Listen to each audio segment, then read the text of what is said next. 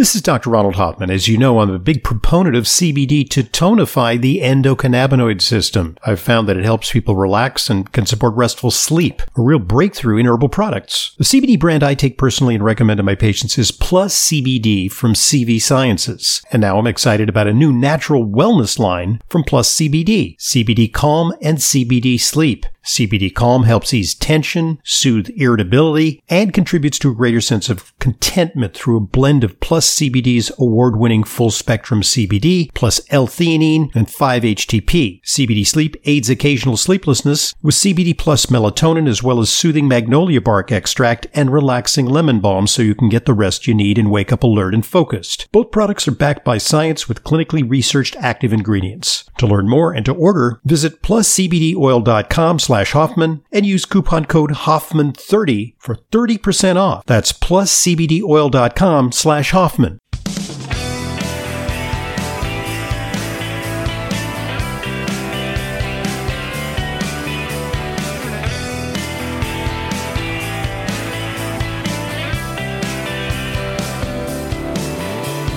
Welcome to today's Intelligent Medicine Podcast. I'm your host, Dr. Ronald Hoffman, and today we're going to discuss a subject that I think is of great interest because it's a condition that afflicts tens of millions of Americans. The condition is IBS, Irritable Bowel Syndrome. Lately, we've heard a lot about SIBO, small intestine bacterial overgrowth. Today, we're going to talk to a board-certified gastroenterologist who's done clinical research on IBS and SIBO. And he's also come up with an innovative solution that I think is worthy of your interest. He's Dr. Kenneth Brown. And so welcome to Intelligent Medicine. It's a pleasure having you on the program. No, it is my honor, Dr. Hoffman. Thank you so much for having me on the Intelligent Medicine Podcast. I'm thrilled to be here. Indeed. Oh, so describe your background. You know, you're trained as a conventional board-certified gastroenterologist. However, what's unusual is you've done more specific clinical research on IBS and SIBO with a view towards looking at natural approaches, correct? Correct. So I'm traditionally trained, so I have my medical degrees from University of Nebraska, and then I became a board-certified internal medicine doctor, followed by being board-certified in gastroenterology as my specialty. So I've been practicing now for about 16, 17 years. And about 10 years ago, I was actually heavily involved on the research side of things for the pharmaceutical area. So we were doing phase 3 and phase 4 clinical trials for pharmaceuticals that are getting FDA approval. And it was at that time that I was looking at a lot of the studies, a lot of the things that were being done, and what was actually needed to take a concept, a drug, all the way through to become FDA approved. And I just saw all these holes in the process and how we're putting so much confidence in these drugs, but we really weren't looking at a lot of these different natural solutions. And it was through that process, that slow evolution, where I kind of went from the traditional route more into the functional space.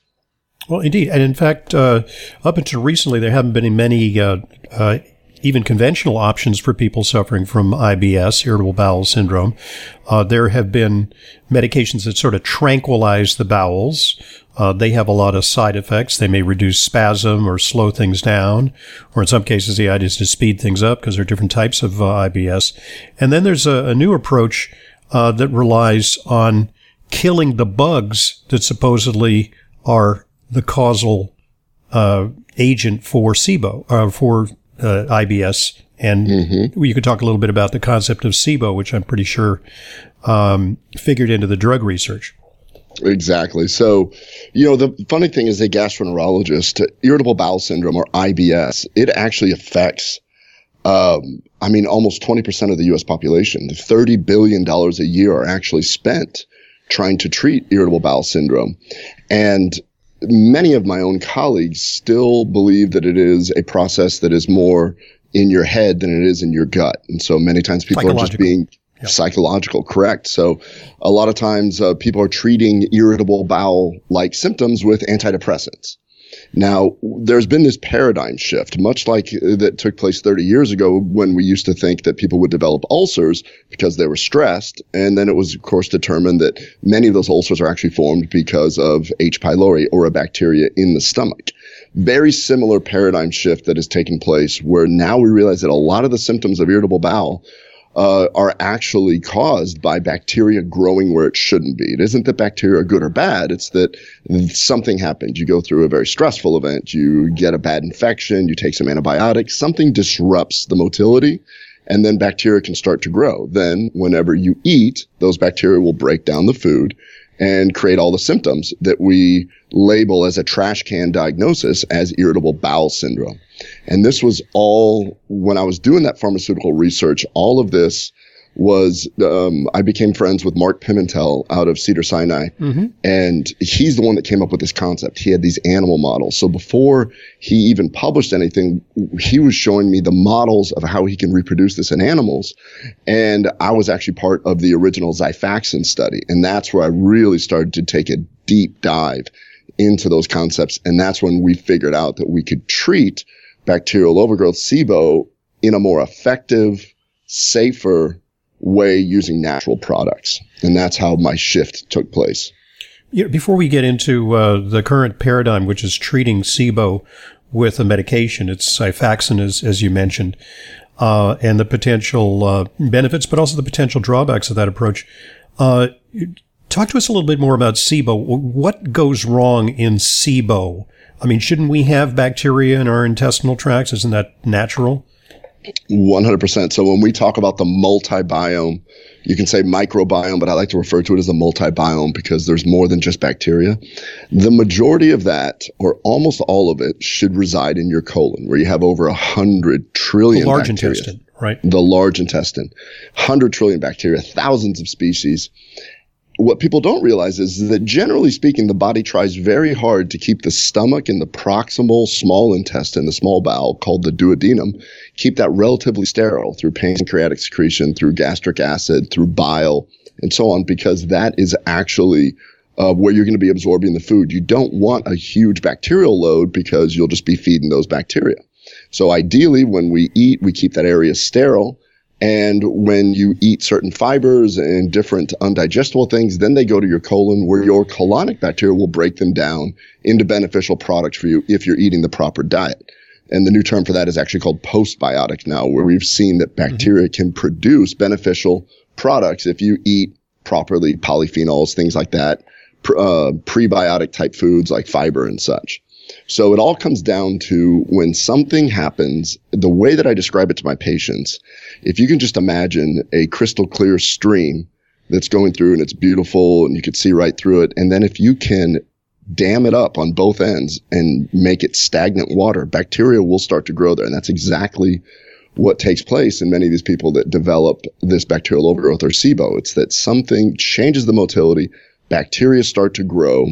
And then when you eat, specifically starches, those bacteria will break down the starches and produce gas. It can produce hydrogen, and in the right environment, if enough hydrogen's around, another type of bacteria called an Archaeobacter, or a methane-producing bacteria, or it's in its own kingdom, it actually will use that hydrogen and it can produce methane.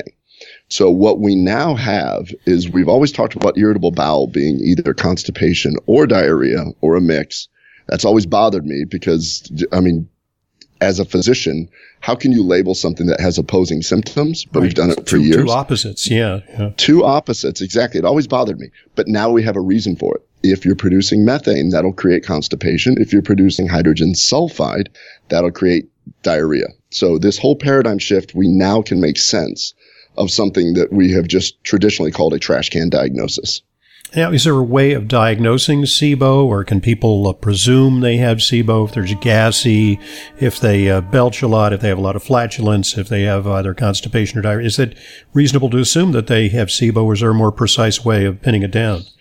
Well, interesting. There are some tests out there. The tests that are, most of the time people will end up having completely normal blood work.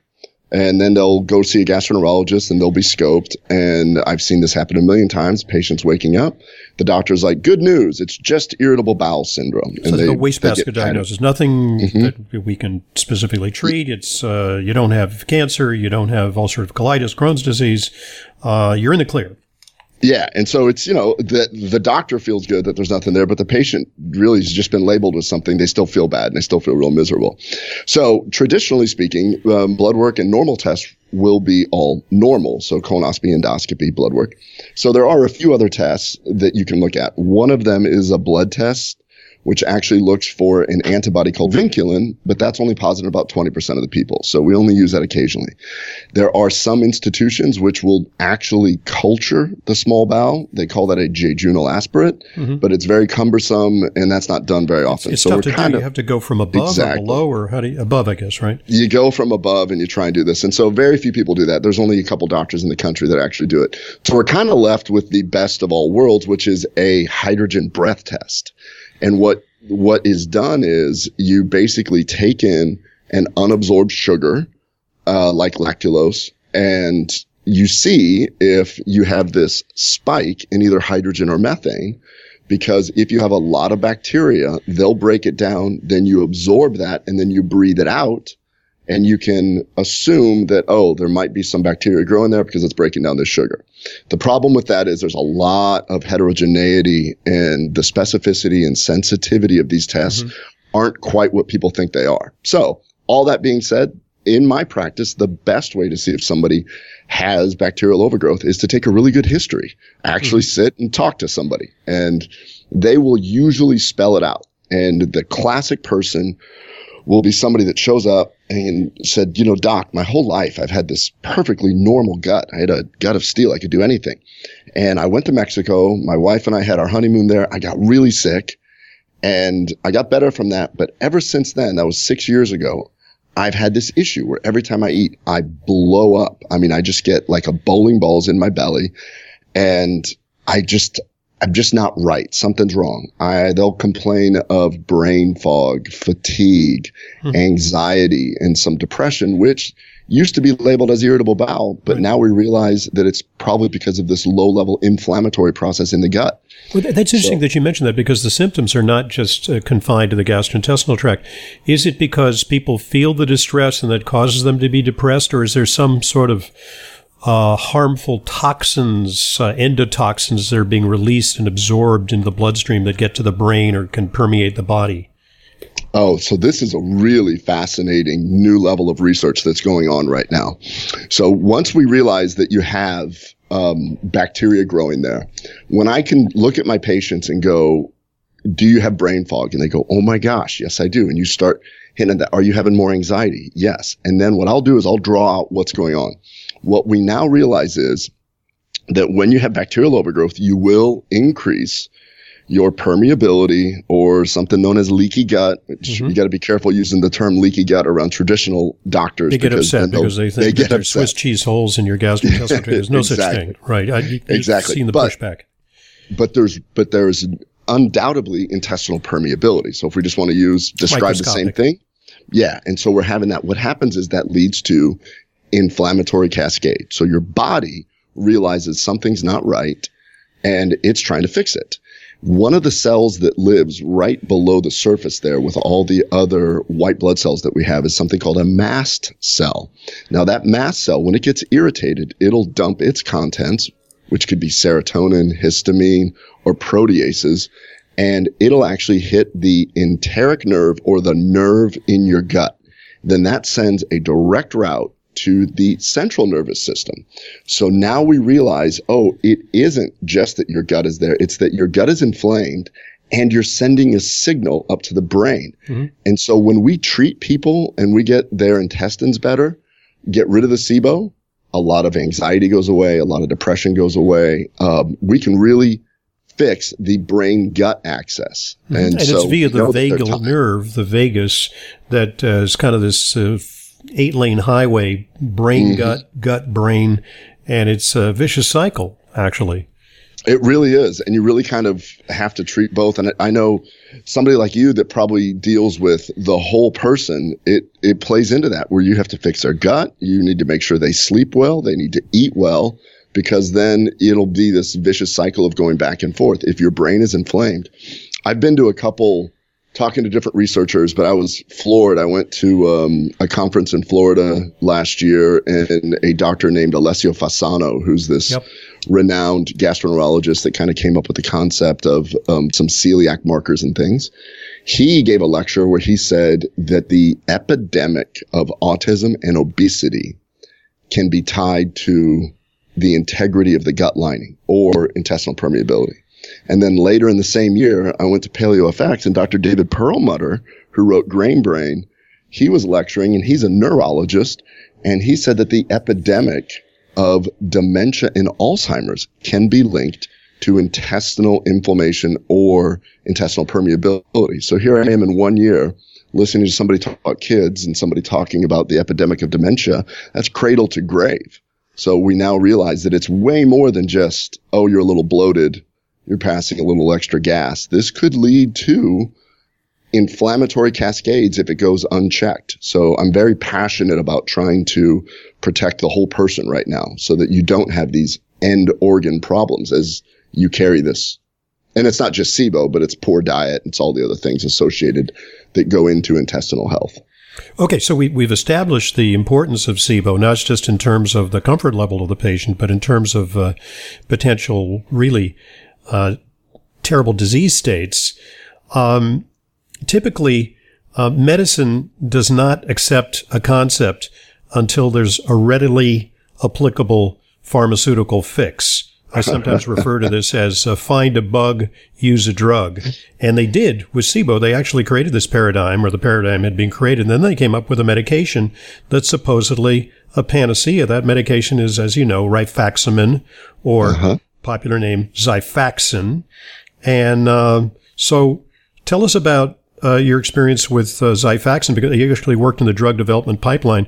What are the benefits, and why bother to develop a natural alternative like Atrantil? If there's a readily available medication, why get so fancy using herbs, natural therapies? What's the reason? So there's a couple things about Xifaxan, and I was there from the very beginning of it. And we did the original clinical trial, which ended up being published in the New England Journal of Medicine, and it was for irritable bowel with diarrhea only. And so-called IBSD. IBSD. So Xifaxan, I'll talk about Xifaxan real briefly. I still use a lot of Xifaxan. The thing about Xifaxan, it is an antibiotic, but it is a modern day antibiotic, and it is poorly absorbed. So the idea is that it's an antibiotic that will try and reside in the intestinal lumen where this problem is going on. So a pipe cleaner, basically. A pipe cleaner, yeah, exactly. But there is some absorption, and we're seeing that people have been on it longer and a few things like that. But in my experience, and like I said, I've been using it I've been using it before it was approved for IBS. So it was approved for something called hepatic encephalopathy years before. And so I was using it for that. And I would see people that would come in and they would have lots of diarrhea, bloating and diarrhea after, getting sick or taking antibiotics. And the first time I treated them, they'd come back and be like, wow, I'm 80% better. Mm-hmm. That's awesome. Yeah. And then we would see them 6 months later and they're like, it's coming back. I'd treat them again. And they're like, that didn't work as well. Yeah. So I'm only about 50. And then by the third time, I'm getting no response at all. So I know that when they published the studies, they said that there was no drug resistance, but clearly bacteria are very intelligent. Yeah. And they're able to adapt very quickly. So I'm not seeing a sustained response. And unfortunately, it can be very expensive. Mm-hmm. So it's a little bit cost prohibitive. You give us an idea what it costs from the patient standpoint. A full course might be 10 days or 2 weeks of taking it 3 times a day. I always do 20 days, 3 times a day at the higher dose, which is 550 milligrams. Lots of data. Oh boy. So let's say if you don't have insurance, you're looking at $1,500. Mm-hmm. And then many insurance companies do not approve it. So we're always fighting this. And so then we end up having people paying $500 as their copay. Yeah. It's extremely expensive. Now the problem is it was 9% better than placebo. So it's hard for me to get my patients to drop that kind of that kind of money and say, well, it's 9% better than placebo for IBS-D, diarrhea. Mm-hmm. So while we were working with this is actually where the aha moment came in. I was at my office. We were doing clinical research. My research manager had come into my office. I had just gotten off the phone with Dr. Pimentel, and he explained to me the reason why Xifaxan will not work on the bloated, constipated person. Mm-hmm. And his explanation was that Xifaxan is a modern-day antibiotic, and the organism that is producing the methane, known as archaea, so-called. The archaea. Very primitive, sort of pre-bacteria. They're actually, archaea are thought to be like 3 or 4 billion years old. They predate the normal bacteria that we see now. And actually, they find them at depths of 100 miles below the surface of the Earth in temperature conditions that would be unsustainable for bacteria. They're very hard to kill. Exactly. So archaea is actually in its own kingdom. You have fungi, archaea, and then you have the eukaryotes, the bacteria. So that's when he explained it to me. He goes, yeah, we figured out that it's this Methanobrevibacter smithii. That's the archaea that they discovered producing the methane. And he said that our modern day antibiotics will not affect archaea because the way that our antibiotics work is they have to be absorbed into an organelle. Then they block RNA transcriptase and all these other fancy things that people learn about in pharmacology. And then I wrote that down. I said, if we could figure out how to stop the methane, we could really change millions of lives. And almost on cue, my research manager came in. She had a very unique background. She went to law school and she was a policy writer for a senator in Iowa at one time. She goes, that's funny. I remember when we were looking at trying to mandate that farmers put in certain food products for cattle to decrease the methane production being produced by Archaeobacter. And I went, what? Do you still have access to that literature? And she's like, yeah. So that's where we started. We looked at that and went, oh my gosh, they've been trying to decrease methane production in cattle using natural products. We can reproduce this in humans. And so a natural product, a plant-derived product that was designed to reduce flatulence in livestock has actually applications in humans. Exactly. And it was fascinating to look at all this literature, but nobody, even in that industry, had actually put the pieces together. One area, one scientist would be working on one particular thing, one would be working on something else. And I looked at that and went, wow, if we put this together, and this is how we ended up developing Altrantil, is that we looked at 3 different ways to decrease the methane production in humans and by using a food product. So we ended up putting 3 polyphenols, which you're aware that polyphenols are those good molecules that we find on the skins of fruits and vegetables. They're very heavy in the Mediterranean diet, which is why we think that maybe the Mediterranean diet is such a healthy diet. It's because of these polyphenols. But we can take these polyphenols and they can actually work together to decrease the methane production by these Archaeobacter. And that's how we came up with it. Okay, great point at which to pause, because let's keep our audience in suspense. I want to do a deeper dive on the research behind Atrantil, which is a natural approach to SIBO and IBS. We're talking to the developer, Dr. Kenneth Brown. He's a board-certified gastroenterologist, done clinical research on IBS and SIBO. And we're going to find out how he arrived at this formula, what its constituents are, and more on the subject of dealing with IBS and SIBO. I'm Dr. Ronald Hoffman, and this is the Intelligent Medicine Podcast.